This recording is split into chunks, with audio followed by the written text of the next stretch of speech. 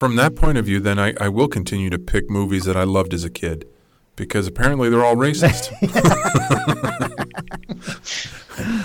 And I just didn't know any better. We should keep that theme going. Yeah, so I'm picking Soul Man from 1980.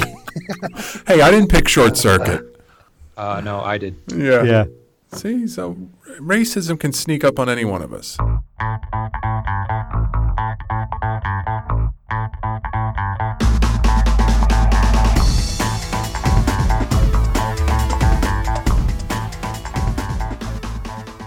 Welcome to Buried Cinema, where we discuss new and lesser-known films in detail, so there will be spoilers. I'm Kevin. I'm Steve. I'm Tom. I'm Tom. I'm Nate.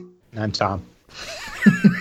All six of us here tonight are going to be talking about 4 movies. Now, so this month I had the pick and Tom had the pairing. And my theme was fantastic finishes. Some people might call it the money shot. Only if you're Jenna Malone. Yeah. I chose Avengers Endgame, and Tom paired with that Neon Demon. But we're going to get into Endgame first. For those that maybe don't know much about this, this is the 22nd movie in the series. And there's so much to talk about, I honestly don't know where to start. Nate, first question. How many times have you seen it so far? 1. Okay. Do you plan to see it again in the theater? No, I don't. No. Okay, I'm curious. Why? I don't know. I mean, I've seen it once. I enjoyed it. I don't know. I feel really weird talking about this movie here on the podcast. I've been glad when we walked away from Marvel movies, because I keep coming here with like a critical eye. What I enjoy about this movie is just being able to like clap my hands and like fanboy and be like, ooh, it was so cool when that happened. You can do that and still be critical. I know you can, but it's hard for me to do that. I also feel like you mentioned this is the 22nd. It's really hard as we get deeper and deeper into these Marvel films for me to pull them out of their context. Half of what is so impressive to me about Endgame is that it's a satisfying ending, which is an incredibly hard thing to do. Mm-hmm. And so then every time a criticism props up in my mind, I'm like, that's true, but look at everything they've accomplished. This is such an amazing feat from a movie-making standpoint that I'm like, oh, well, I mean, how else could they have done it? I loved it a lot. What are some of the criticisms that popped up? Because I actually have a couple as well. And I think for me, they're a little nitpicky, but I'm curious what you saw. There's issues towards the end with that final battle scene. I mean, it's very clear that everything's CGI, because of course it is. It has to be. Right. But there's issues where a lot of it just seems like we have to give this character has to happen now. This character. And part of that's also cool, but I think part of it's also clear that the actors aren't acting with each other. And the reason that's so clear is because the second act, the middle of the movie, the time travel stuff is wonderful when the actors are just talking with each other, and how much of that isn't action and just building character. Right. Because I think that's something that Infinity War missed. I rewatched Infinity War. What's so awkward about this is they take the characters I love and they send them to 3 different planets. Well, I actually disagree. I rewatched Infinity War 1.5 times before going to see Endgame. And the half wasn't like the first half. It was like I just went to my favorite scenes, basically. You did a Nate edit. Yeah, I greatest hits my way through it. Yeah.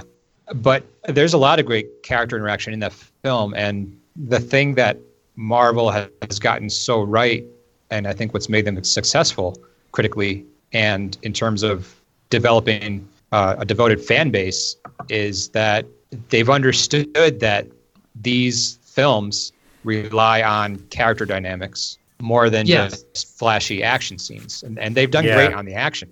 I mean, they've done great on that, but they've developed very complicated, very human, very flawed characters that have very, very complicated relationships with each other. And those relationships have changed and developed over 22 films, and they've done such a good job with that. And I agree that they've managed in this film to give us a satisfying ending to basically all of them. Mm-hmm.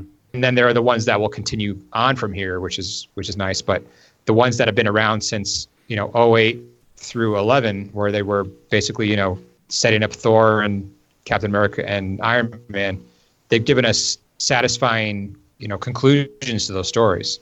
I think which is very impressive. Yeah. What helps, aside from the storyline, even though they've had multiple writers, they've had multiple directors, the underlying style has remained consistent through all of them. When the first two Thors came out, they had their own kind of style and they were consistent to each other. And then you saw as he was in the other films, it didn't seem like 22 different films. Yeah. It seemed like 22 chapters in the same story, which... Well, can I kind of disagree with you on that? Sure. I think they suck, but yeah. No, you cannot disagree. This podcast is not about disagreement. I know. They've maintained a consistent level of quality. But one of the other things I appreciate about this franchise is the way they've explored genres within that. Yeah. So like you had the espionage thriller with Winter Soldier, and you had the fun heist film with Ant-Man, and you had, the magic visual feast with Doctor Strange. And I really like that they've allowed each individual film to be its own thing. But Ragnarok was basically a buddy cop movie. It's used the same storyline. Yeah. I could say I never looked at it that way, but I can see that. Yeah. Yeah. Yeah, and you've got the 80s sci-fi fun with Guardians and Thor Ragnarok. And I think that's a testament to Kevin Feige as a producer. He's managed to keep it relatively consistent across the board, but also, especially starting with Winter Soldier, allow these films to be their own thing. Yeah. Now, I mentioned earlier. Sorry, go ahead, Steve. I'll say, and that's the other thing is they've managed to give Easter eggs to like the hardcore comic fans without compromising the movies themselves. Like there are so many Easter eggs in Endgame that nobody but the hardcore comic fans would get. Like what? Like that big scene with all the women running into battle. Yeah, what the hell? I know that was it's actually been criticized. Thank you. But no, what they were doing is there's a series called A-Force with mainly those characters, and they were like, hey, this is in the future. That's what they're doing to the hardcore comic fans. And I appreciate that. Okay, so the hardcore comics see that. I saw that both times, and I'm going, oh, crap, they're pandering to the women again. Yeah, which I get. That's how it comes across, and that's unfortunate. Like that, but that's sort of the most obvious. Like I don't think that's the intention. I think that the intention was, that series, we're thinking about that. It was like letting the fans know they know that this is on the horizon. Okay, I loved it. I was just on a high for 3 hours, basically. When I started thinking about it, I started coming up with these questions, and I was like, okay, is this a problem with the movie? Is this a problem with the movie? And then I started reading articles and people bringing up all sorts of problems with, the way they treated the female characters in the movie, which I think is just an unfortunate circumstance of how it's developed. And they're trying to correct it. It's just going to take time. Yeah. So there are articles about, the time travel, whether it makes sense, whether they did disservices to characters like Black Widow, who would have been a great leader for the Avengers going forward, but they killed her off. And the second viewing, I was really paying attention to like all of those questions and all of those potential problems. And the only scene that I think is actually bad is that girl power scene. That's what I named it in my head, was the girl power. Yeah. It's just very, very awkward and clunky, and it seems like it's pandering. And I think if they wanted to do that, I think they could have done it in a much better way. Yeah, well, it does. If you don't realize what they're doing, which you shouldn't have to realize what they're doing. So I'm not apologizing or saying it's okay. But if you don't realize what they're actually doing, it does come across that way. Right. And you look at it. This is a 3-hour movie, which I saw it twice. Steve, you saw it twice. Never felt like a 3-hour movie, which I think says a lot about proper pacing And you're talking about maybe a 45-second Yeah. scene in a 3-hour movie, and that just shows Not you. even. It's just a moment that really it stands out as so glaringly not good. Right. And there are other things I could nitpick about, but that's This the feels- only thing in the movie that I'm like, this was a bad idea. And a lot of the complaints about the time. There's only one time travel flaw in this movie. Everything else is actually pretty. They treat time travel perfectly in this, better than most time travel movies. So Back to the Future was a lie? Yes, it was. They have this idea of you go back, you change something, it splits things off into a new timeline. That solves so many problems because that means there's no Deus Ex Machina where you can go back and Right. fix everything, Mm-hmm. right? I It also appreciate that. You guys know my nickname for Captain Marvel, so Deus Ex Machina the movie. Yeah. Which it turned out not to be, and I was Not- thankful for that. Not at all. Yeah. The only problem is the Captain America thing at the end. That kind of breaks their own logic, but I'm still like wrestling over that one. yeah. It's emotionally satisfying, Mm-hmm. but it's the one like emotionally satisfying thread that I'm like, but does that break the logic of the movie? It does. It breaks Yeah. all the logic of the movie, Yeah. but it's satisfying enough to where I'm like, whatever. Yeah. Now, And- what you were just saying is interesting because this movie actually fixes my biggest negative criticism of both Captain Marvel and Infinity War. Captain Marvel being Deus Ex Machina the movie, and Yeah. Infinity War being you introduce time travel, you can just fix anything you want because of time travel. Yeah. Because of the quantum theory of time travel, you can't. No. And because Captain Marvel isn't in this movie a lot, but still has a significant presence in the movie without being the solution to the movie, fixes the Captain Marvel problem. Yes. Although I'm not totally at ease with that yet, though, and with Captain Marvel not being able to fix everything. That's one of the nitpicky things that I have. Well, I mean, it makes sense because, as she says in the movie, she's out taking care of so many other. Right. And it's Thanks. not from a time perspective. It's from a hierarchical power perspective. Well, basically, like her and Thanos are equal as far as power goes. Okay. Right. How does he have that much power? Just he's a Titan. That's his entire race has that much power. Like they're just an extremely powerful race. But also, once he has the Infinity Gauntlet, he has more power than she does.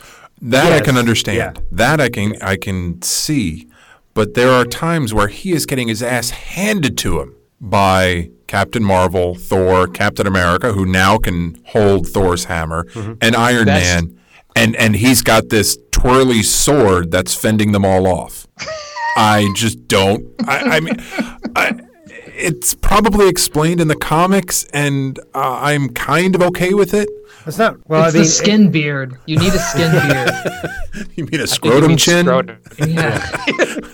And I don't really need it explained to me. I don't, because I on one level I don't want it explained to Yeah. me because it's part of the mystique that helps you enjoy the movie. I think honestly, but it's one of those things where I'm like, okay, look, she comes in and because she's this glowing ball of energy, just blasts her way through a ship. But Thanos can stop her with a piece of metal. Why isn't the whole ship made of that? I don't know. It's rhetorical Yeah. complaints. Yeah. We talked about the problem of power scaling when we talked Yeah, about I know. but like they do show that they have that scene where it's basically her and him, and they are Almost fairly equal. equal. Yes. as far as power goes. Right. Like And- what they and can I like take. when he headbutts her. Yeah. No. She just sits Oh, there. yeah. Because they are fairly equal, but that's Yeah. not enough. I like that. That's not enough, Right. right? And you need that. You really do to progress to where it eventually winds up. And there was something I realized on the second viewing that I didn't see on the first, and I mentioned it to Kathy and the kids as we were leaving the theater. I mean, I'm guessing you guys picked up on it as well when Tony Stark is talking to Doctor Strange, and he's like, "You've seen 14 million versions. Is this the one?" And he says to him, "If I tell you, it won't be." And I didn't realize until the second viewing that he knew that Tony Stark was going to die. Yeah. And if he told him, he wouldn't have You sacrificed actually, if you himself. go back to Infinity War, you realize he tells Tony Stark, "You're gonna die." Oh, I And gotta that's see the only that. way to do this. He basically tells him that, but Right. in a subtle way. Like he says, "I'm sorry, but this is the only way," and he's looking directly at Tony Stark when he Okay. says that. That's Yeah. after That's a powerful watching Endgame, probably in a year, hopefully, because I have a lot of shit to do in my life, and I don't have 36 hours to spend watching movies, at least not straight. You're I telling wanna- me I'm the only one who watched every single Marvel Cinematic Universe movie in chronological order in the month of April before this movie came out? No, his wife did. Actually, yes, she did. While she was she working, really? she did, did. yes. While she was working on her phone. So yeah, no, she gets huge props for that. From about November on, I watched every movie and about show, right? and about half the shows. Then I got a new job, so I couldn't keep doing that. But no, I want to go back because I know I'm going to pick up on so much other stuff in earlier ones that they were smart enough to include Well, that's that like are going to the make hammer sense. thing, right? Yes. In Age of Ultron. Yeah. He moves it, Right. and then right after he moves it, that's when Ultron busts in. So you don't really get to see whether he can actually pick it Yeah. up or not. It's right? it's a question of being worthy, Yeah. not physical strength. Yeah. No, so he gives the fact up that it before pays- Ultron comes in. I thought he like slightly moves it. Ultron comes in after Thor picks it up and says, "You're all not worthy." And then Ultron comes in and says, "No, how can you be worthy? You're all killers." Oh, okay. Oh.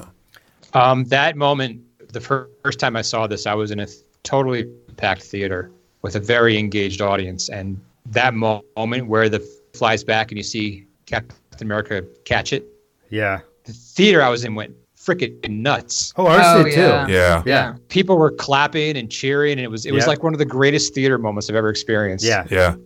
I had the fortunate instance of sitting next to a fanboy the second time I saw it. And You can call me Steven. Steven. No, I thought the whole way through that it was his first time seeing it. It was his 15th. But well, I found out afterwards that it wasn't. But the way he was reacting was like it was his first time seeing it. Honestly, Yeah. That made me enjoy it so much more. the last third of the movie may be the greatest cinematic experience I've ever had. Both times. Yeah, Like everything comes together so well. Yeah. And there's so many payoff moments. And like just the scene between Quill and Gamora. Oh right? yeah, Just that alone is Yeah. like a wonderful moment. Yeah. Where you missed the first time, the second time you got both. It's just like I know. it's It was between him and a tree. Yeah. Yeah. Like it goes back to the very first movie. Yeah. And there's No, you're so you're many right, things. and there are moments like that I only picked up on the second time watching it. Like exactly. the amount of moments in this series that they reference, but in an organic way, Yeah, is kind of mind blowing. It really is. I'd love to watch. In a few years when they do some sort of documentary, and I don't know, maybe be on the DVD extra, about the process of scripting this whole story. Because even after watching it, I'm sure we could talk about this for hours. I don't think most people will grasp how How much big it is. pre-production went into it. Yeah.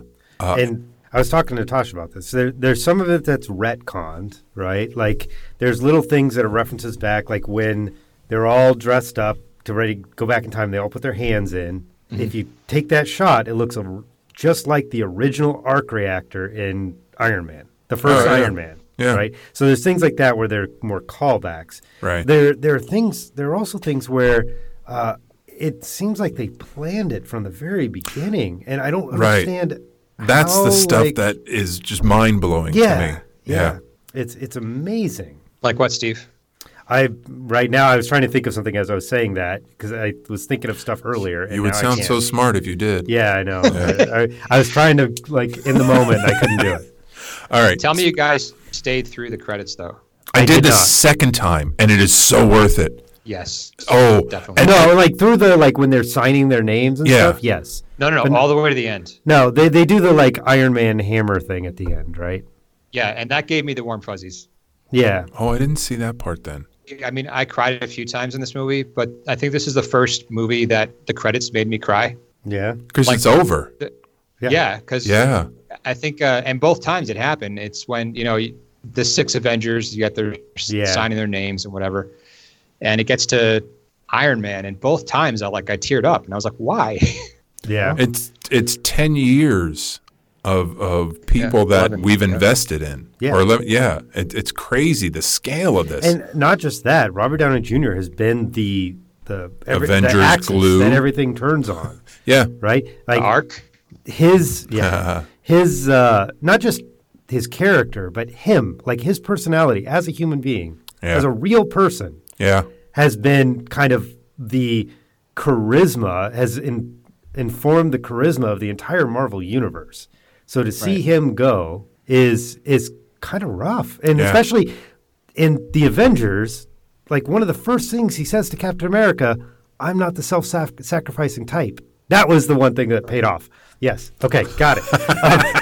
One of the first things he says to Captain America, We'll fix it in post. Thank you. Yes. Yeah, Tom, make me sound smart.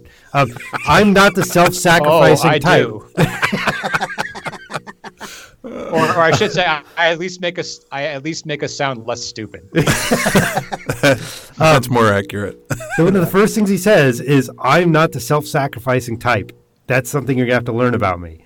And then it all ends with him being the self-sacrificing one. Yeah. And I'm sure that some of that they didn't realize what it was going to be. Right. But it feels like they planned that from the Yeah. very beginning. Like his character was completely self-interested. Mm-hmm. And this entire Marvel universe has been about him becoming someone who's willing to sacrifice himself for the greater good. Yeah. And it's mind-boggling that it feels like that was planned from Iron Man 1. There is a lot of full circle stuff just from the first Iron Man in this movie. Yeah.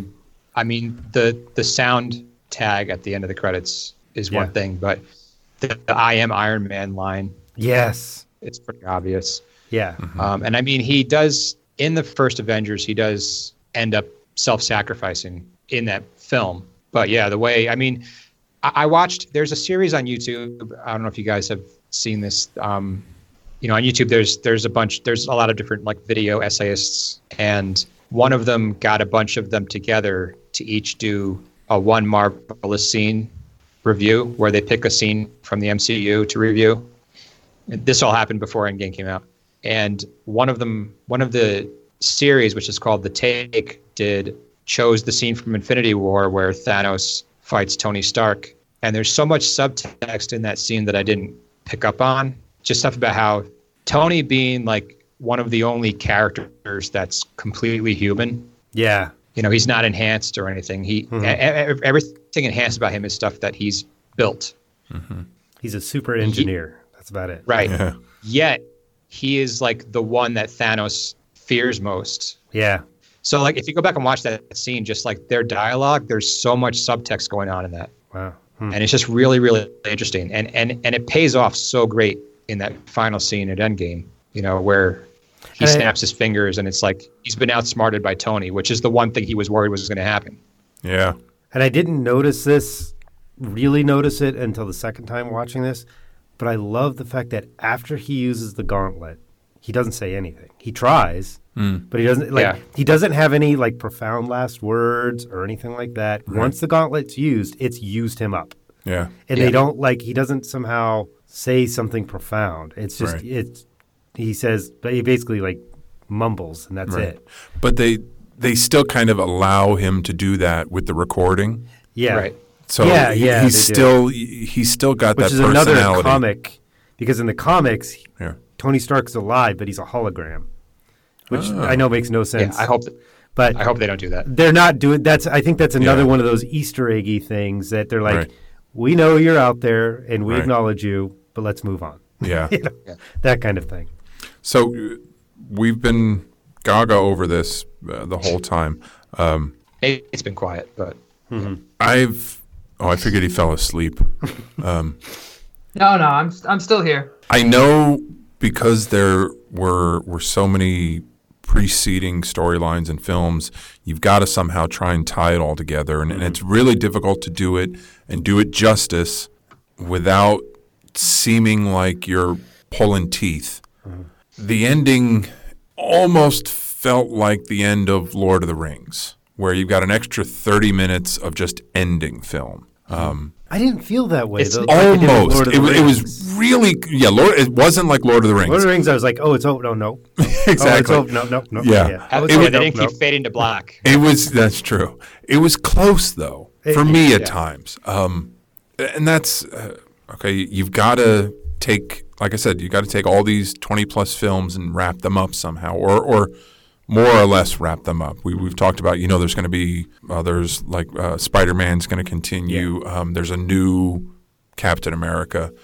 And that whole scene is a whole nother like callback to the comics kind of thing, because both Bucky and Falcon become Captain America at one point. So then they walk up together, and it's like, even the first time I saw it, I'm like, who are they going to pick? Who are they going to pick? Like, I was really excited to find out who they were going to pick. Yeah. There's three kinds of fans for these films, right? There's three kinds of fans. You've got your casual fans that just like watching movies, and they'll go to this movie because it's a big movie and it's a fun movie. Then you got your like diehard MCU fans, which is like what I fall into. And me. Then you got your comic book fans. And what Steve was saying about the Easter eggs for comic book fans, this film really pays off for all three of those. Oh, it does, yeah. Right. And I pick up on the callbacks to other MCU films, especially because I just watched them all. But I wouldn't pick up on the comic book Easter eggs at all. Right. But I don't need to. And like the A-Force thing was the only thing that was for comic fans only and took me out of the movie. What did you guys think about Hulk? His CGI'd character. It's fine. Yeah, I didn't have a problem with it, actually. It was a nice way to give Mark Ruffalo a chance to actually act for us to see as that character. Yeah. Yeah, for us to see him. And I like that it doesn't happen until the 5 years later flash forward. Yeah. Right. That makes a bit more sense because there's, in Infinity War, we're wondering like what's going on. Hulk's terrified he's not coming out. And I think it's a nice way to actually show that character can have some depth. And he's not. I know some fans are like, I just want to see him smash stuff. And but that's not the character. Not really. It gave him a specific purpose in that story. Yeah. Mm-hmm. He even says, I was made for this. Right? Yeah. And I like how the CGI, actually, I liked a lot because they grayed his skin a little bit. Yeah. Which they show a 5 o'clock shadow. They show more personality in his face. Yeah. I'll say this. One thing the Russo brothers are terrible at is CGI helmets. CGI helmets? There hasn't been a single scene since Civil War where a character's helmet came off and it looked like that person's head was actually in that suit. Oh, I see what you mean. That's one of those nitpicky things I was talking about. Okay, yeah. One thing I was going to say, one thing that Marvel figured out that I don't think anybody really figured out before them, is how to make a superhero movie funny without it being campy. Yeah. I don't know of any other superhero movie before Iron Man, basically, that had the kind of humor it had that wasn't also kind of a little silly or campy. Right. Marvel figured out that balance of how you can take it seriously, but it can still be funny. It does venture a little into camp, but only like in Guardians. Yeah, I was going to say with certain Ragnarok. Characters. Right. Yeah. But not it still takes the character itself seriously. Right. You know what I mean? It doesn't they don't do it at the expense of the character. All right. Great. Yeah, we could keep going. There's lots of other things I want to talk about. A long time on this. Yeah. So we'll burn through grades right now. I'm giving this an A, and it's almost an easy A. Nate? I'm also giving it an A. Steven? A. Tom? It is an easy A, and there's one specific thing I did not want to forget to say. And that was that you hate Captain Marvel's short haircut. So did I. Yeah, it was pretty bad. Oh, she looked horrible. I like it. I think she looks great. Did you hear that, Brie Larson? Tom thinks you look great. The rest of us, I do. The rest Yeah. of us think you look terrible. Feel free to Facebook me. What was the what one the kids thing? are saying nowadays. Yeah. There are actually other things, but one specific thing I wanted to say was that I'm really glad that they brought Alan Silvestri back to do the score for Infinity War The and music Endgame. was a lot better. Yeah. The scores, and I was paying attention the second times watching these. The score for these two movies is so beautiful, and he's the one that scored Captain America: The First Avenger and the first Avengers in 2012, and the various musical cues he does along the way, and just like the way he slips into that 1970s espionage, this like 1970s spy music is great, and So there's a lot of talk on the internet right now about Robert Downey Jr. at least getting an Oscar nomination for his I don't think performance. it'll happen. You don't think it'll happen? Nope. Yeah, I I don't think it's too think far so. away. I think Yeah. people forget. Yeah. I do think he deserves it, but yeah, he deserves it. I don't think it'll happen, unfortunately. He deserves it because I don't think there's ever been an actor in history that's done what he's done here. No. I mean, he's created an arc over 7. I think he's starred in 7 of these films, Yeah. and there is an actual like Yeah. specific emotional arc over those movies, and Actually, 8. especially. Oh yeah, you're right. You're right. Oh, well, in that case, fuck it. 8 movies? Hell yeah, he's got it. 7? I don't know. No, but Tom, you're right. And it's unfortunate. Like Steven said, because it's a number of things, it's so far removed calendar year-wise from Oscars, and there's so many other things that will just be on everybody's, forefront of mind that it probably won't come up. And it's There's Mm-hmm. not still in the... there's still genre bias. Yeah, exactly. It's a good performance, but I think I he's got beyond a shot in hell. If he I agree with you, but I think it's more than just a good performance. He created a living, breathing character where, like any one of us, you asked us, what would Tony Stark do in this situation? We could probably answer that question.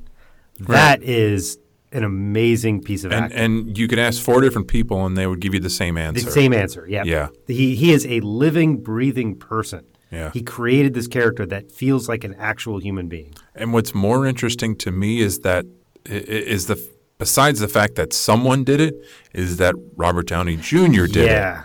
Yep. And his career before this, I don't even think he would have expected him to be where he is today. No. Well, can I say one more thing that really Yeah. impressed me about this movie?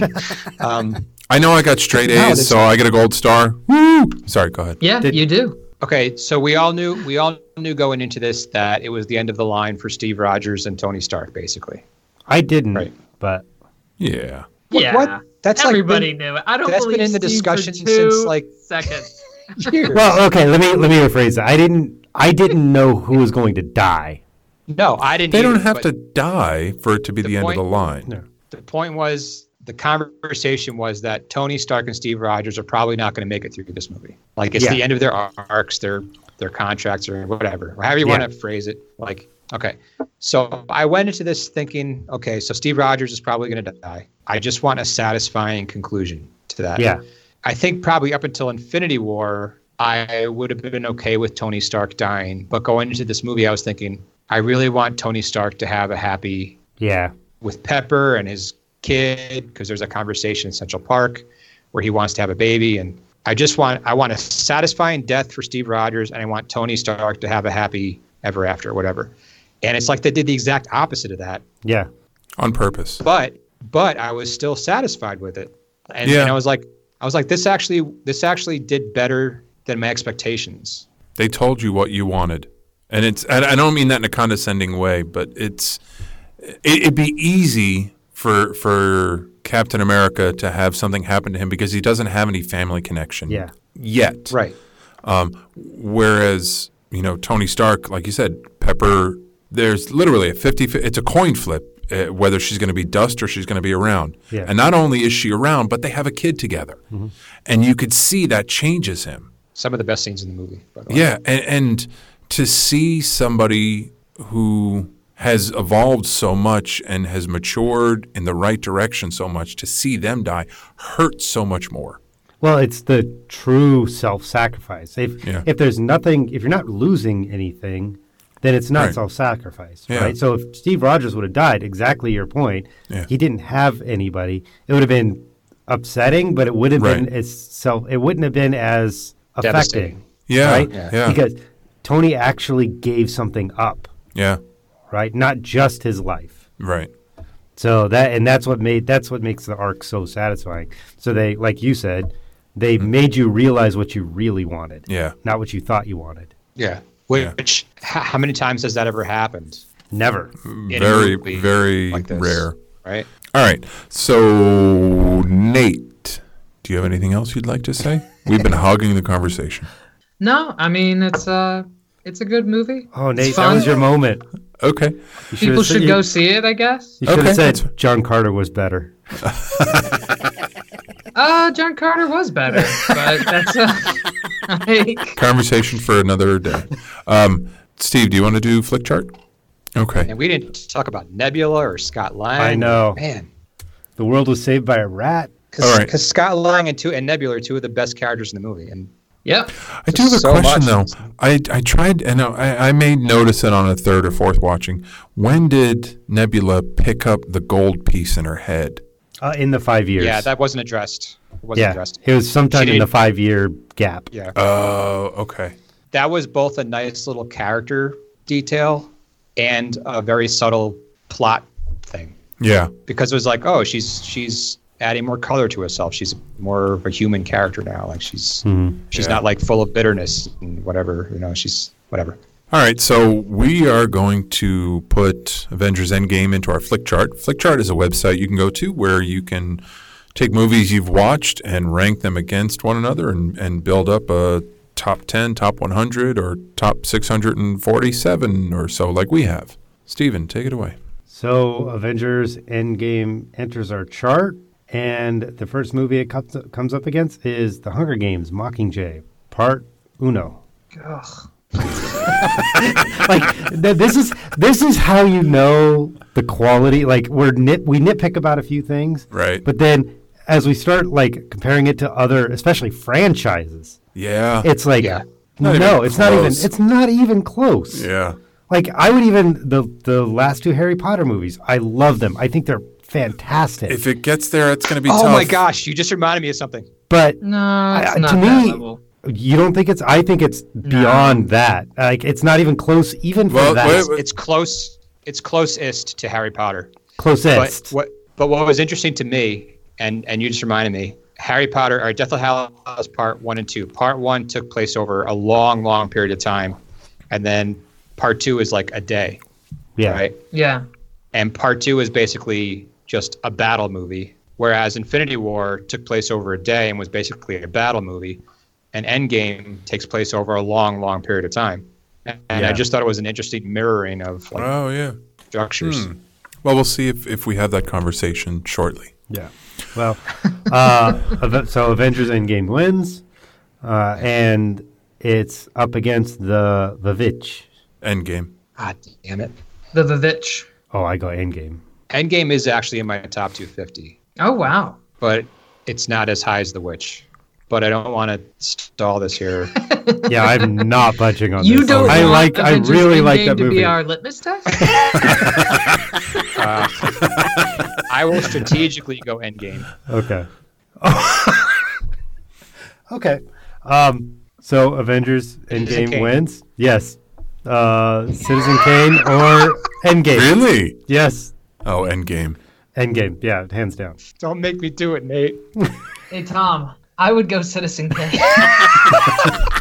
Now, Nate, I'm not doing this on These- purpose. why are these great movies so freaking low on our list? It drives me nuts. there's something about it, Nate. Is it a genre you're just not that much into, or you're kind of like, it's a movie? Because you are So it's- oddly quiet this whole time. I know. Like Usually I we can't shut you up. I know. I know. I like Marvel movies. I've gotten to the point where I don't like looking at them critically because then we do end up nitpicking them. Right. I really enjoy going and watching them and just seeing them as an entertainment. And then when I start looking at them critically, I find myself divesting the two And Just be that guy for a minute then. Because looking at a movie critically does not mean looking at it negatively. No, I don't think it does. But I think it opens up that moment where you start finding the flaws. And if I just enjoy something and dismiss the flaws, like how you guys were talking about with the Captain America thing at the end, how it's satisfying, but there are these time travel issues and plotting issues. And essentially the writers both said, in both cases, we're just like, whatever, we need this to happen, And if I just sit down and enjoy it, I can just love it. And then if I start looking at it critically, now I start having to weigh this. It makes I have troubles personally, like divesting the two things. I'd find less enjoyment out of it. And so then when I sit it up against Citizen Kane, which I've seen a couple of times, it's better. It's a better film. I get that, like, for the same reason that I won't watch the commentary for Lord of the Rings, because I started to, and I immediately, there was the scene where they were talking about how when they were jumping onto the ferry, and Elijah Wood, like when he did that, he got a big splinter in his foot, and they're like talking about that whole scene. Takes you out of the movie, yeah. So now when I watch that scene, that's what I think about, rather than being like in the moment of that scene. Oh. So yeah. Thinking about something critically, I agree with you, Tom. It doesn't mean that you have to think about it negatively, but then in certain things, especially when it's something you just want to love, you end up thinking about that rather than getting caught up in the moment. Right. And you dissect it and think about the mechanics. Yeah. Okay. I understand what you're saying, Nate. Maybe I've just developed a process for myself, but like especially for I'm a big like franchise nerd for a lot of stuff. And it's there's a Land Before Time franchise you should check out. No, there might be 22 of those. Yeah. It's stuff that a lot of quote unquote serious cinephiles look down their noses at. And to me, that is backwards, because this has done so many things that have never been accomplished before in the history of cinema. Like my first viewing of this, I was just in the moment of the film. And it wasn't until after that I started asking the questions that, told me maybe there were some issues with this. And that's what I was looking for in the second viewing. And then I just decided which ones were actually problems or not. And the only one I had a problem with is that girl power moment. Like the other stuff is like, yeah, but it's not worth not enjoying the film over. Yeah. For me, it's the same issue that I see a lot. It's a weird thing. I'm going to compare this to literature because I see it happen to my students all the time. And I think, Steve, you might be able to test this. And I bet, Kevin, you can too. English class kills books. Oh, yeah. We kill books. My job is essentially to teach kids how to hate books. Because like what I do is I sit them down and I'm like, here's this amazing work of literature, right? Here's Wuthering Heights. This is as creepy, as wonderful a piece of horror as anyone will ever touch. Read it in 2 weeks.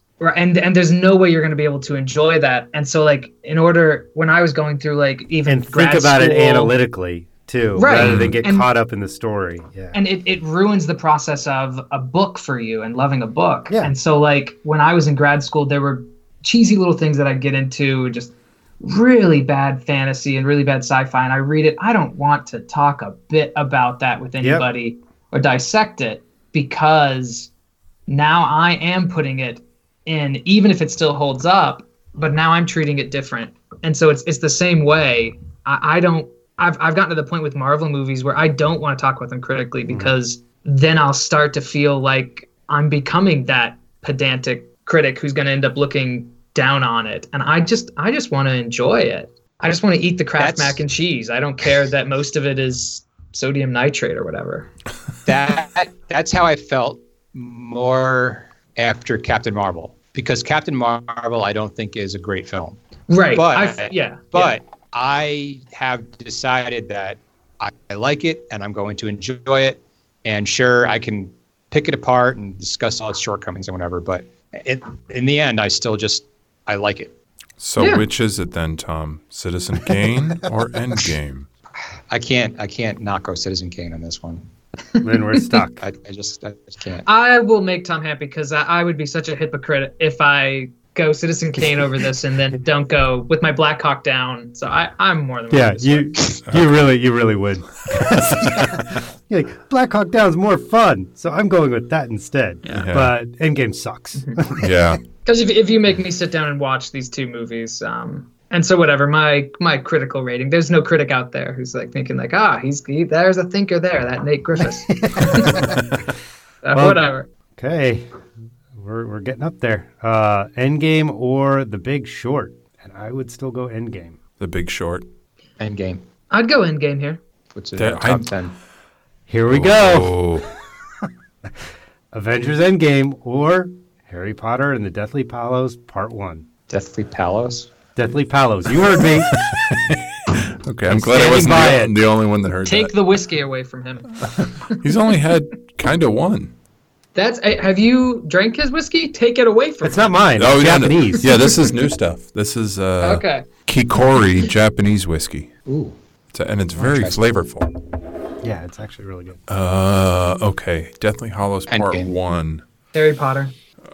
I would go Endgame. I just rewatched Harry Potter. If you do want to talk about like long-term franchises, I mean, you've mentioned how much Marvel has changed things, but Marvel probably wouldn't have dared to do that without Harry Potter being as successful. And Harry Potter probably wouldn't have dared without Lord of the Rings. Yes. And none of them would have dared without Star Wars. And I mean, I think... Does anybody else... Star Wars wins? Does anybody else think that it's a little sad that Star Wars is still trying to It does feel a come little... up with something? I don't know. I don't know. I'll reserve judgment until this Christmas. new one comes out. Yeah. But it feels like milking a dry teat at this point. Yeah. Yeah. A little You bit. guys remember the Last Jedi? That completely like took the franchise, shot it full of steroids, chopped its head off, and then said, "Ha ha ha! We're not even going to do what you thought we were going to do." I agree with you. I agree with you on that, Nate. But like there was backlash against that, right? That's why they there was went the back to fanboys. J.J. Abrams, and you know. Yeah. So if they keep along that line, I'll be okay with it. I'll be okay. Star Wars can keep going. But if they're like, oh, let's just go back to what we were doing, then that's why I say I'm reserving judgment until the next one. Yeah. I mean, isn't Kylo Ren like an avatar for the average Star Wars fanboy in that movie? That's not my original thought. I've heard that from other people. I And haven't heard that before, but I completely understand what you're saying. I went Avengers. Yeah, we're waiting for Kevin. I know. I'm honest. I'm going through I'm doing my best for both movies in my head right now. Okay, which one would I rather watch over and over again? Both of them. It's splitting hairs for me right now. I mentioned this briefly on Facebook at one point, but one thing I noticed watching all these movies in order is that it had the same casting director on almost all of them. Really? I Which didn't was realize that. Sarah Finn did the casting on everything but the Incredible Hulk. Oh, that makes sense. Think about one person basically being responsible for decisions on hiring Robert Downey Jr. and Chris Evans. And A lot of the reason it's so great is because the casting is so flawless. The casting is perfect. Like even Stan Lee said that what's his name, Spider-Man, is Tom Holland. The embodiment of Yes, Peter I Parker. did see that recently. He's Yeah. great. He's a good Spider-Man. The that's casting has been Yeah. spot on every single time. But just as I think Except for equally what's as his name in Iron Man. just as equally as amazing is you take these child actors Yeah. that's what I was and gonna say. over 7 Yeah. years you grow them and none of them are like, oh, well, yeah, that's just Luna Lovegood and she's, Yeah. whatever. No, she evolves into a very unique character that people still talk about today. Yeah. Yeah. Oh, yeah, I agree. And They're both absolutely incredible, and they're both incredible achievements. For me, Endgame is more of an achievement because you have such an enormous cast, and you somehow manage them all to make them all feel important. I'm going to go to Harry Potter. Okay. Are we stalemated? I'm going Harry Potter. It doesn't matter either way, but I'm just – how did we – I forgot who voted for what. I think Nate went Harry Potter. I went Harry Potter. Yeah. I didn't hear Tom. He went Endgame. He went Endgame, and I did too, and I'm not budging. Okay, well, that still puts Endgame at number 10 on our flick chart.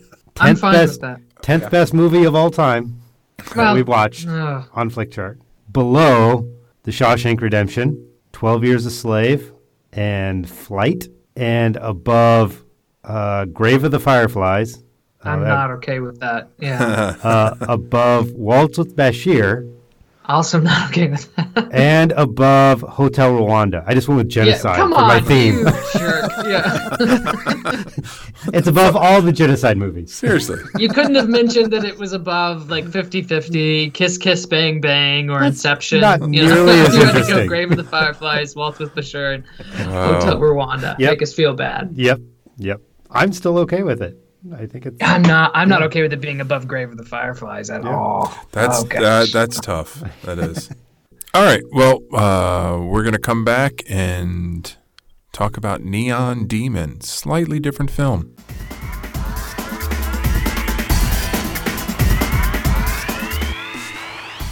All right, Tom. Tom, let's talk about your feel-good movie. Okay. I apologize for nothing. Oh no, no apology necessary. Well, I'm not sure about this IMDb synopsis, but okay. It's relatively accurate.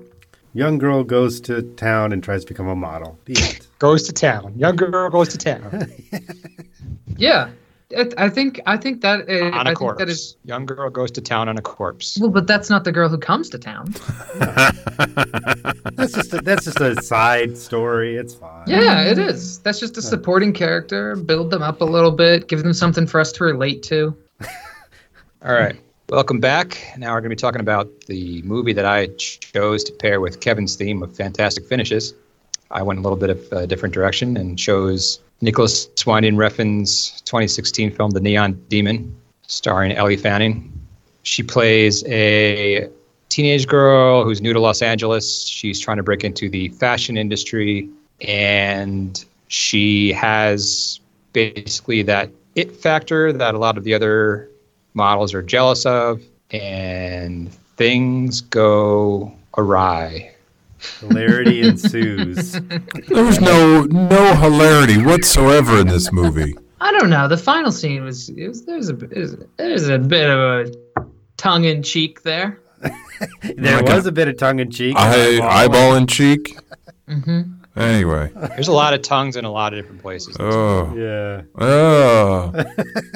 I saw this movie a couple of years ago, and I found it interesting, but I wasn't completely sold on it. So a chance to do a second viewing was kind of what prompted me to pick this. And I basically chose because as it goes along, it gets progressively more fantastic. And so kind of the end scene kind of comes out of nowhere and surprises you. That's why I chose it for the theme. Makes sense? Okay, good.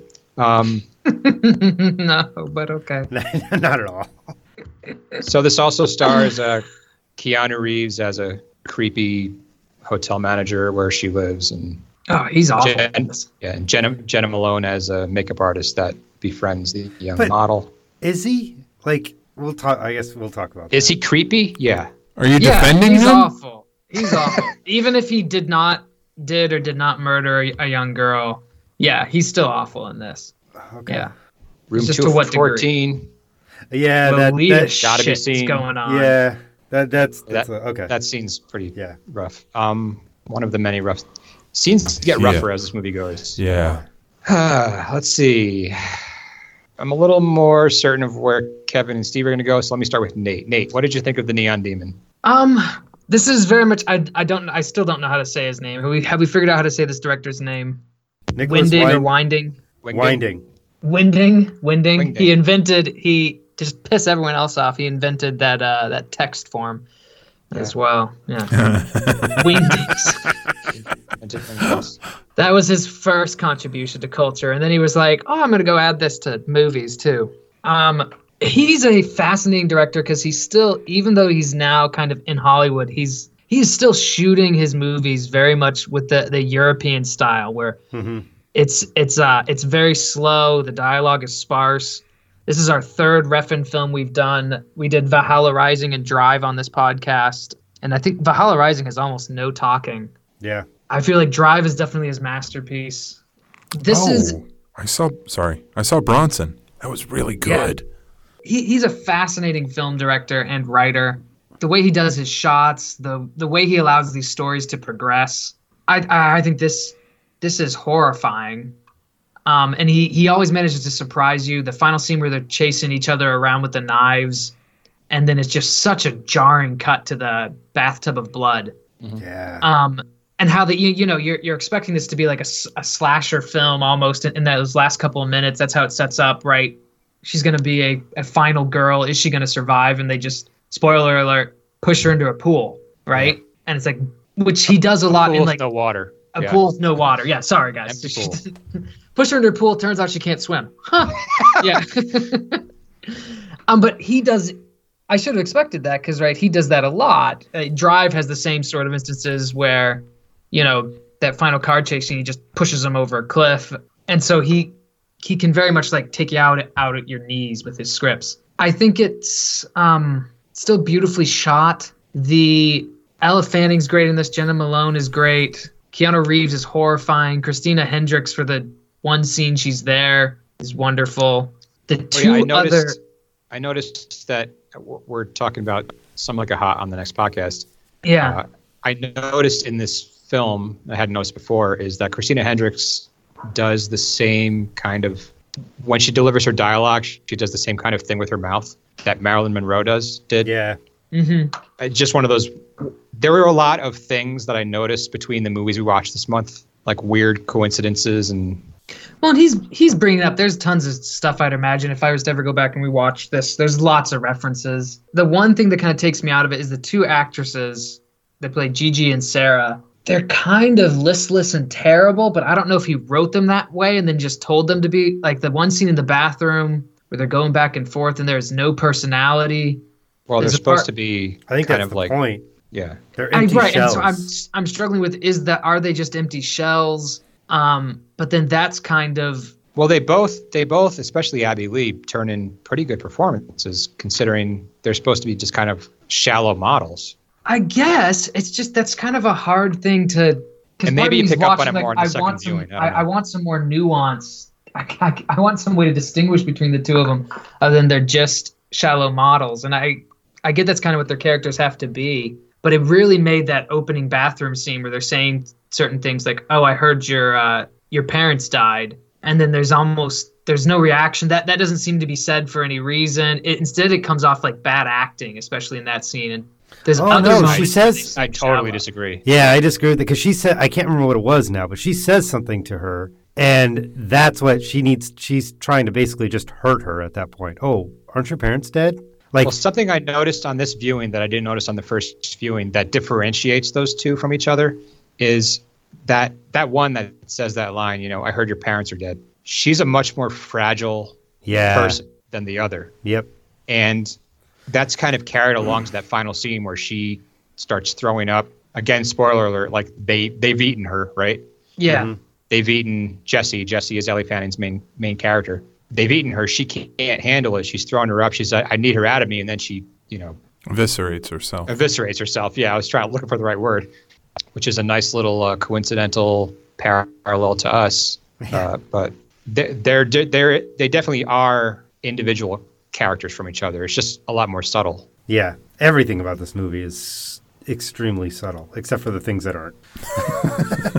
Except for the things that are very extreme. It's very subtle until that last half hour where it's just vicious from there on. Yeah, after she rejects Jenna Malone's character, after she rejects Ruby, and with the one exception of the Keanu Reeves hotel scene that may or may not have happened. I'm still not sure if that was in her own mind or after that rejection of Jenna, and then once they all want to consume her, then it just takes a horrifying turn. All right, so last time I had a pick, I picked Troll Hunter, and I made the statement that it was a movie that had absolutely no metaphor, like completely metaphor-free film. There's a bit of allegory in this. Yeah. A little bit. I went from one extreme to the other with these picks. Yeah. Basically, this is about the LA fashion industry chewing somebody up and spitting them out. Yeah. That's what happens in the movie. Or just Hollywood in general, that whole entertainment industry that you could put any sort of, whether it's a singer, an actress, a model, anybody that's in some sort of big entertainment industry, this is what happens to them. And he's very clear that they have to be young. Yeah. Which is it's a disgusting thing, but he's very clear that it's that they're chewing up the youth. Yep. You know, because she's 16 in this film. right? She's pretty much like a wide-eyed innocent for most of the film. She has that scene halfway through where she's been chosen to end the show, and she has that kind of like trippy thing with the Triforce from Zelda. Yes. I didn't understand. I didn't get it the first time. This time I got it, and it was kind of like just a symbolic way of showing her like going over that tipping point into like thinking too highly of herself. Yeah, thinking she's something. Okay. Because special. before that, she's very like innocent, and, like I don't understand what you mean, kind of thing. And Yeah. then She after rejects that, her boyfriend after that. Yeah. and she has that line, which I think it's the most interesting line in the film, and I think it's one of the most interesting lines of dialogue I've ever heard. And she says, "I don't want to be them; they want to be me." They want to Yeah. be me. Yeah, there's a lot in that line. Yeah. She realizes her power, but she doesn't realize what others would be willing to do or what they're going to do to her. She still doesn't realize her fragility Right. in that moment. So she realizes that she has some power, that she has this beauty, she has this youth, but she also doesn't. She's left her naivete and her innocence behind, which is unfortunate because that might have been one of the few things that could have protected her. But Right? she does. That's what I like about this is that she does actually. There's moments of her realizing her power early on, because in that bathroom scene that you were talking about, Nate, they say all those like nasty things to her, and they walk out. And if you catch it before she turns and leaves, she gives a quick little smile, like she knows what she's doing to them. Is Kevin And- okay? Yeah, he's dying. It's fine. So. Sorry. No, before, like, after they all walk out and leave her, she looks to the mirror and gives a little smile. Like, she Right. knows exactly what just happened and that she had the upper hand, even though they were trying to put her down. And it's kind of a brilliant little moment because you realize that even though she is this kind of doe-eyed, innocent young girl, she understands the power that has in this world. Yeah, Yeah, and she she has actually- some touches of manipulation. Yeah. Well, not even. I wouldn't say manipulation quite yet, but understanding, because there's that scene where they're on the they're looking over the city. She's with her pseudo boyfriend, looking over the city, and she says, "You know, I can't sing, I can't act, I can't write, but I'm pretty, and I can make a living off pretty." Yeah. Yep. Like she understands that about herself, and it's not until after that catwalk show where she goes from that understanding to arrogance. I'm not sure if arrogance is the right word, but she kind of loses her innocence and goes into a more manipulative kind of person. All right. Well, let me ask Kevin what he thinks, because he has been kind of quiet when he wasn't dying. Sorry. Choking on my eyeball. I'm trying to think of the right way to say this, because on one hand, the arc of Ellie's character, I think, is fairly obvious as the movie goes on. And I don't think the director was trying to be subversive or subtle about her character. And we've talked about that. And it's very obvious about the idea that fame, like we said, it takes in the young and chews them up and spits them out, literally. That idea, I think, is it can be very interesting to watch. And even though this the cinematography and the artistic expression of this film in many cases was really interesting and beautiful. I mean, really beautiful. Yeah. Yeah. I think the shock value of some of the things that he used to try and tell this story was so extreme that there's no way in hell I'm going to go watch this again to pick up the subtle things I missed. I mean, Jenna Malone lying on her back in the moonlight with a pool of blood pouring out of her vagina isn't or her, a subtle thing you want to revisit. Or the necrophilia. yeah, the necrophilia. Deep throating a knife. Yeah, I mean, Yeah. That was making that I was gagging yeah, watching that scene. and that's the thing. There's half a dozen scenes where you're you're cringing as a viewer, and it's not quick. It's not like a horror film that has the jump scare, or No, this is true horror. It's This is like getting horrific. inside your psyche. yeah. And I'm not trying to dismiss it because it's that style. Because anybody that's listened to enough of our podcast know I watched some freaky shit, but this just hit a new level in some areas for me. This is on the same level of like Mysterious Skin or The Yeah. Skin I Live In or any Skin movie, right? Where you're Yeah. like, that was really good and I never want to see it again. Exactly. I mean, I have to say that the difference, and I'm surprised I didn't even think about those, and it's probably a good reason I blocked them from my memory. Visually, this was beautiful Yeah. in some ways. It really was.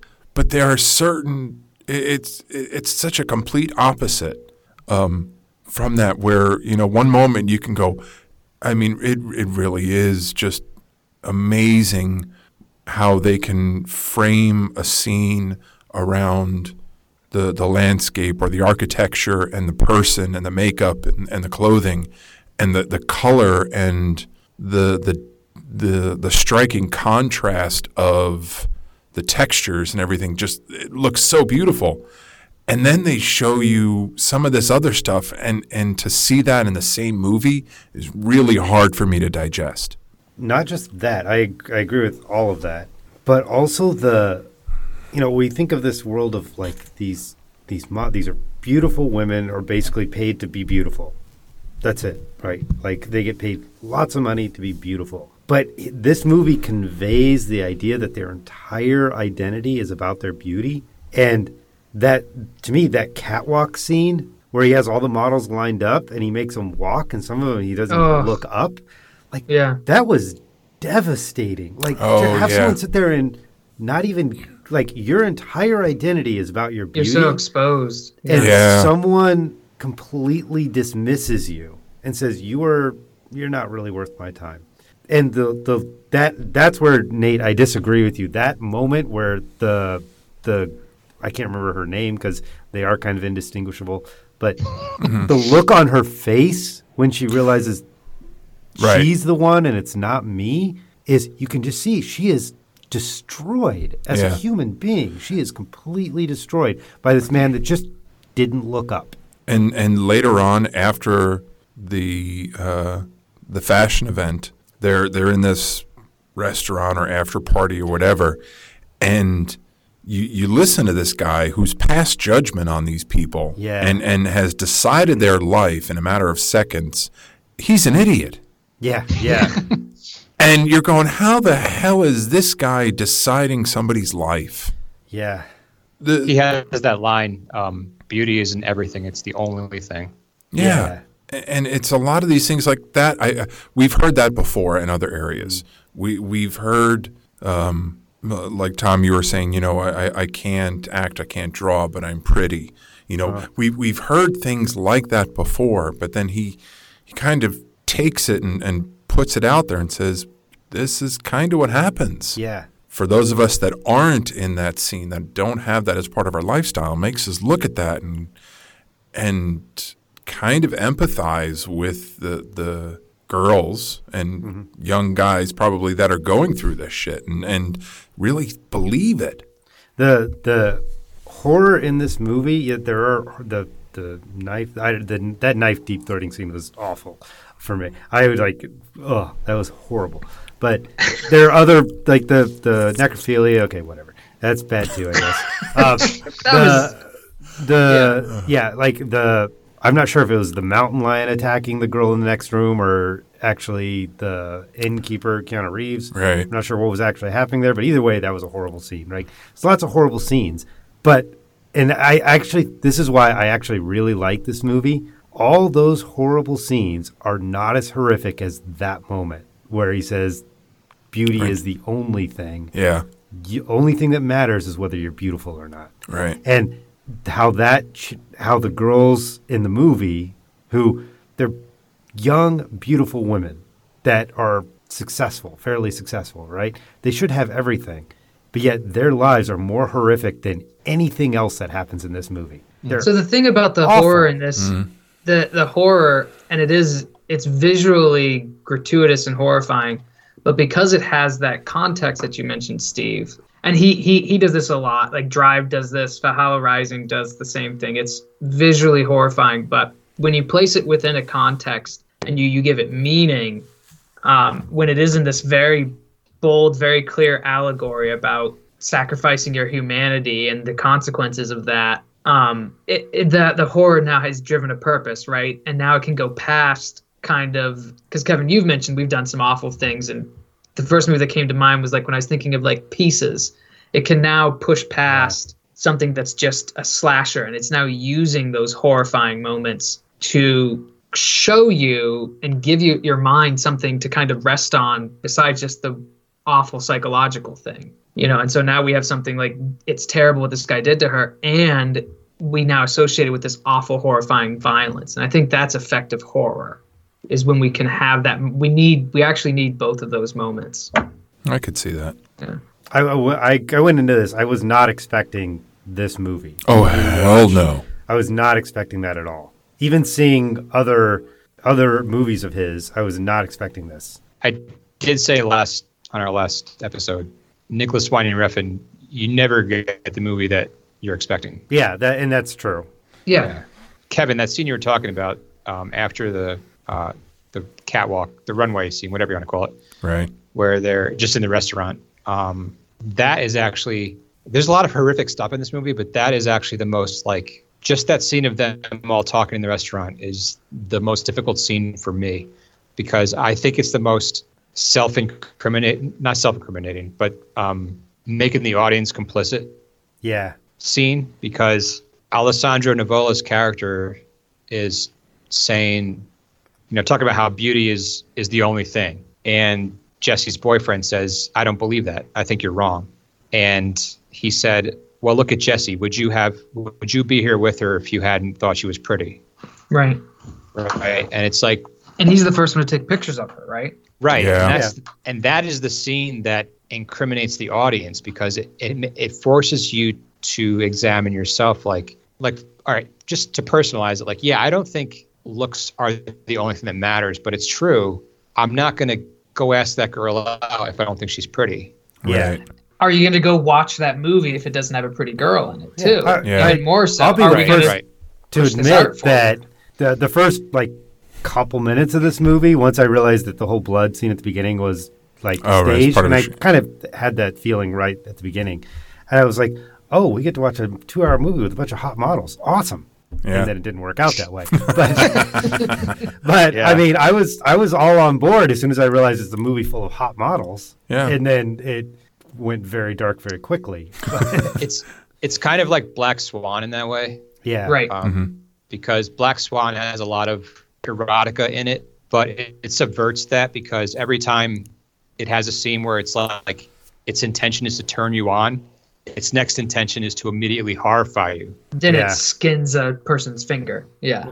Yeah. Or has feathers growing out of their It's like, back. Yeah. Stop. It's that scene where Natalie Portman's masturbating in bed, and then she suddenly realizes her mother's next to her bed. Like, Right. and it's that scene where she's in bed with Mila Kunis, and then suddenly Mila Kunis's face is her face. It's like it wants to turn you on and then immediately like make you feel bad about it. Yeah. I'm just picturing My Little Pony stuff right now, because what you guys are telling me is freaking me out. I've seen some really I find it weird. interesting that your place to go is My Little Pony. But, okay. Honestly, That's I almost was as disturbing. I was trying to think of the complete opposite of that, and Yes, I happy agree. rainbows and soft, and that's what popped into my head. And I'm not a brony, and never No, that's Patrick. watched. Yeah, that is Patrick. I've never watched any of that shit. But no, I have seen some weird shit over the years. I think I found my line. I really did. I happened to watch this on her 21st birthday, on Ellie Fanning's on April 9th of this year. And I'm like, oh, okay, she turned 21. And I'm going like, oh, my God, I felt Yeah. dirty. Yeah, I know. Afterwards, I realized she was 16. Yeah, she was 16 when she made I'm this. I'm like, going, I don't feel right. Yeah. And that made it worse for me. Yeah, And it made me think in a real sense. it's not just a movie. It's not just this really not happened, but she was aware of this while she was 16.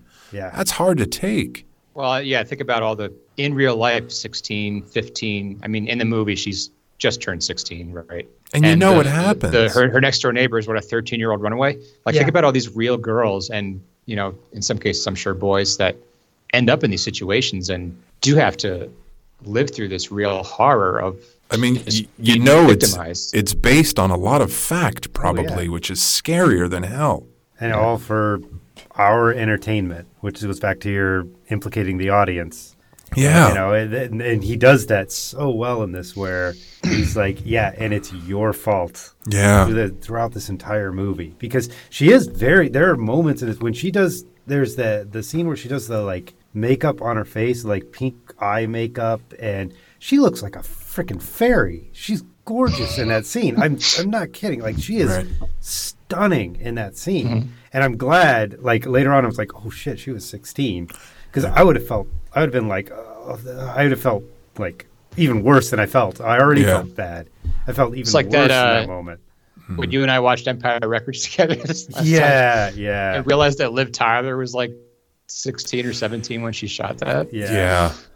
No, I realized like about 3/4 of the way through this film, I started thinking, like, of all the WTF movies that we've picked for this podcast, first of all, I have a certain sense of self-satisfaction, Kevin, that I picked. You've given him a line. The line. Fair enough. But watch this. I was like, am I the first person to pick a movie where somebody has sex with a dead body? For the podcast? Yeah. For the podcast. Yeah. Okay, my pick is Quills. No, just kidding. Somehow that scene is more horrifying to me. I don't know why. In this movie? In Quills? Oh, in Quills, yeah, it's more horrifying. Yeah, because Jenna Malone's already creepy, so it's just sort of like she gets creepier, not like becomes creepy in that moment. Okay. What about? Did you guys read the IMDb trivia? No. Oh yeah. What about Stoker? What about Stoker? Mia Wasikowska's character in there. She doesn't. I mean, there's not necrophilia, but she gets turned on by the dead bodies. It's the scene where she masturbates to one in there. But again, there's a line. Masturbation's fine. You just can't touch them. Exactly.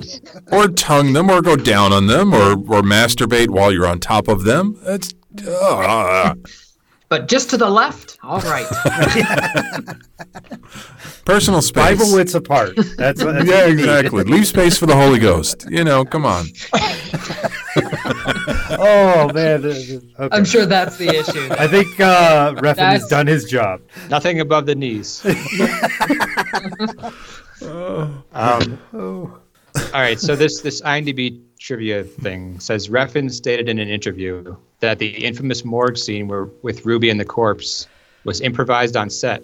Originally having Ruby only kiss the corpse on the lips, Jenna Malone went further and proceeded to molest the corpse. Like, forget Harrison Ford, like, shooting a guy because he had diarrhea that day. Like, this is the most bizarre piece of improv I've ever heard of. Let me add another layer to that. Somebody had to play that corpse. Right. That's an actress. I know. I'm watching. I'm like, she's not moving. She's really good. She's not moving. Like, hopefully she's really good. I know. Yeah. Put that on your resume. Played molested corpse in Neon Demon. Yeah. Seeing Jenna Malone in other movies, though, I don't see that too far off from her natural personality. Yeah. Well, that's why when Jenna Malone's creepy, not just in this movie, she's just creepy in general. Yeah. All right, well, let's grade this film. Nate, what would you grade The Neon Demon? I'm going to give it a little bit of a benefit of the doubt. I think you guys have raised some good points about most of the issues I had were script issues with the acting. What you guys said about some of the ways that they're acting when they're not on script is definitely true and I think impressive. So I'm actually you guys have helped talk it up to an A. So I'm going to give it an A. Steve? Yeah, I'm also going to give it an A. There are a few scenes like the Triforce scene I didn't get. The blood vagina wave thing. That's still the only scene that I don't understand. I didn't get that. So there are scenes in this movie where I'm like, what the fuck is happening? And then it like switches back and I'm like, oh, okay, I we're back to the story now, I guess. Yeah. So those kind of were detrimental, but I have a feeling if I watched it again, which I probably will never do, those would make more sense. Like Nate, I'm going to give it the benefit of the doubt for those scenes, and it gets an A. Yeah, that scene, I actually had completely forgotten about that scene. But it's like she lays down and turns over, and that shot's like closing in on her. Yeah, I was worried where that was going to go. That's after I had even seen this before, and I was like, oh my God, what's going to happen now?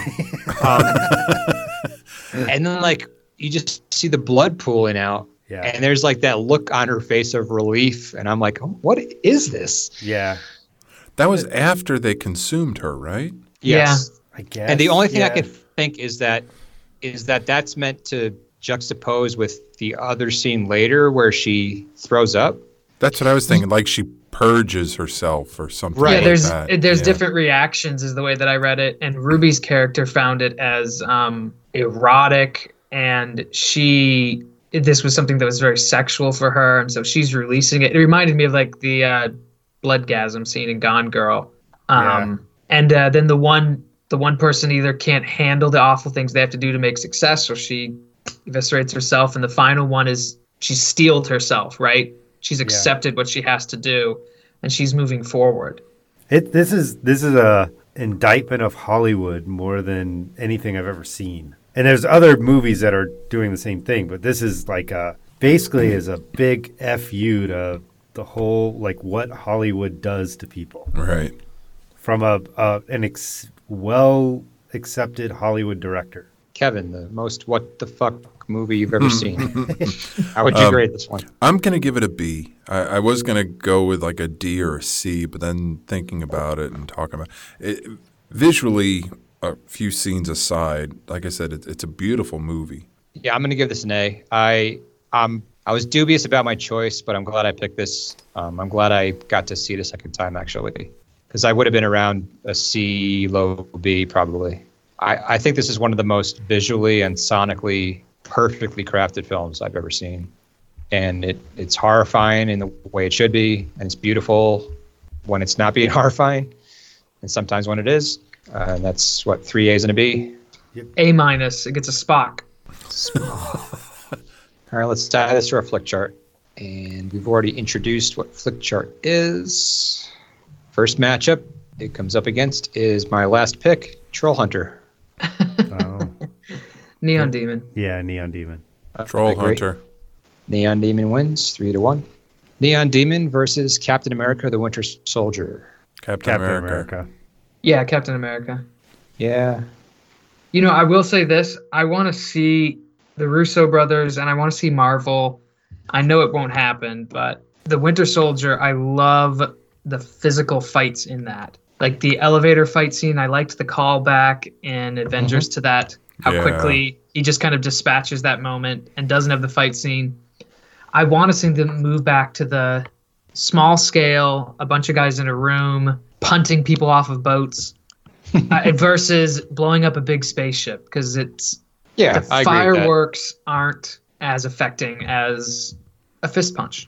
Yeah, that was one thing, and I mean they've won me over, Marvel has, but back before they introduced Thor to the series, I liked that Iron Man was very grounded in some kind of reality. It was definitely like that science fiction, but just on that side of it.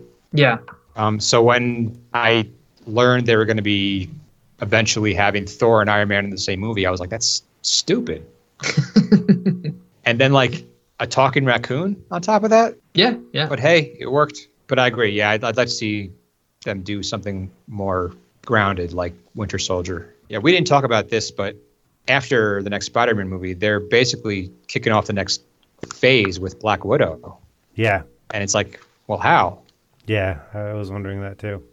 It's either going to have to be a prequel, which is kind of anticlimactic, or she's not dead. She's got to come back somehow, that takes all the drama out of her death. So far, I think Marvel's been pretty good about figuring out how to do that without taking the wind out of previous sails, so to speak. Yeah. So I trust. I don't know how they're going to do it. I agree with both of those statements, but I kind of have faith that they're going to pull it off until they prove otherwise. Yeah, I'm especially after, like I said, they defied my expectations by subverting them with Endgame. Yep. I kind of agree with you, but I'm just like, I'm a little dubious. Anyway, Winter Soldier beats Neon Demon. Neon Demon versus Gone Girl. Gone Girl. Oh crap! Wait, hold on. Damn it. Yeah. Exactly. I'm going Neon Demon. These are both disturbing movies. I think Neon Demon actually has a better reason to be disturbing. Yes, I agree. And I think Gone Girl is there are a lot of moments in there where the disturbing stuff is used as a plot point and for exploitive entertainment, which is kind of exactly what Neon Demon is criticizing. So I'm going with Neon Demon. Yeah, I was going to go Gone Girl, but you actually convinced me, Nate. I'm gonna go Gone Girl because I really wasn't listening to you.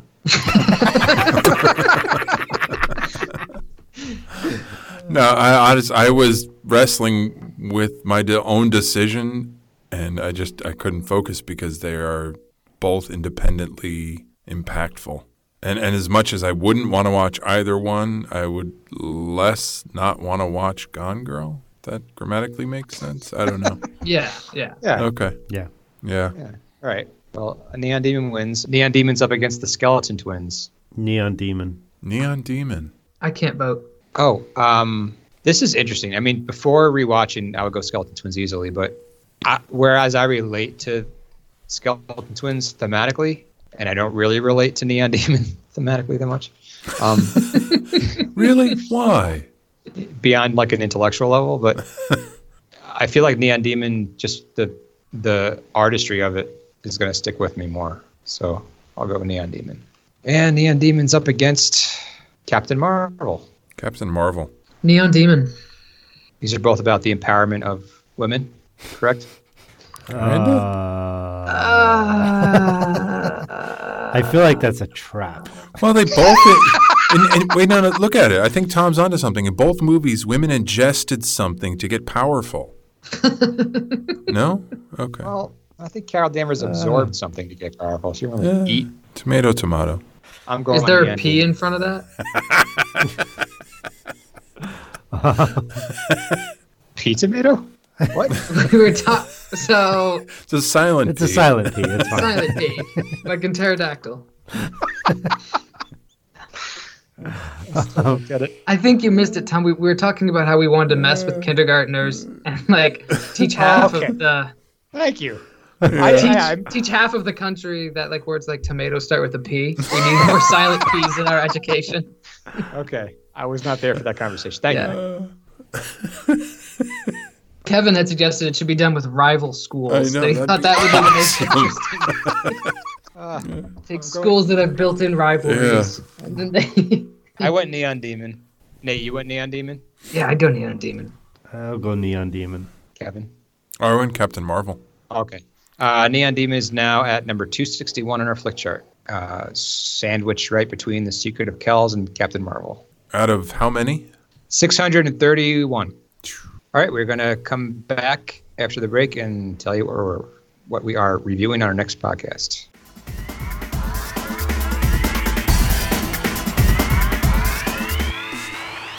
So I have the pick for next podcast, and I decided to choose Us by Jordan Peele. Get Out was one of my favorite movies of the year. I found really challenging. I seem to get something from it every single time I rewatch it, and so I'm really curious what he's going to do next. This is a writer-director that could be really important. So I kind of want to follow and see what he does. And the basic premise is that a family goes on a vacation, and suddenly their imposters or replacements or something shows up and terrorizes them. Much beyond that, I'm not really sure. It stars, this is also part of my reason for picking it, Lupita Nyong'o, who is absolutely incredible in everything I've seen her in. So my theme was, since this seems to be the theme of the movie, was replacement or being replaced. And Brian has You said replacements or imposters. imposters. Yes. And Brian had the pairing. I just wanted to clarify that before I made my pick because there's no replacements going on here. there's people who are posing as somebody else in this movie. And my pick was 1959's Some Like It Hot, starring Marilyn Monroe, Tony Curtis, and Jack Lemmon, where two men who've witnessed a mob hit have to get out of the state in an all-female band disguised as women. I believe I've seen it before, but it's been a long time. I believe it takes place on a train. Partially. Partially? Okay. They take a train to a resort where most of the rest of the film, I think, takes place.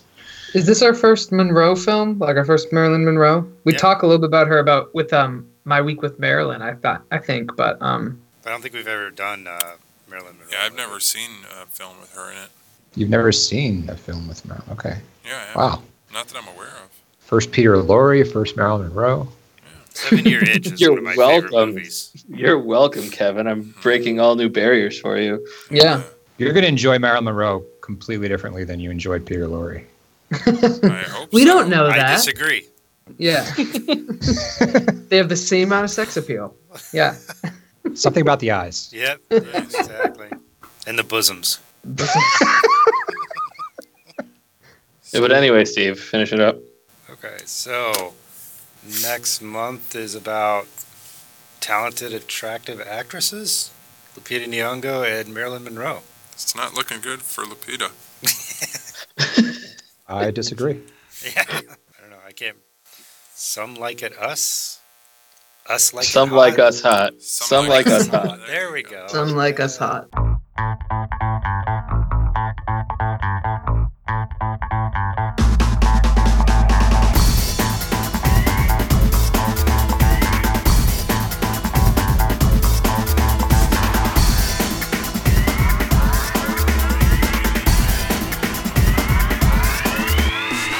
So that just tells you to actually be worthy, you have to curse. Yes. Yeah. Then I am so fucking worthy.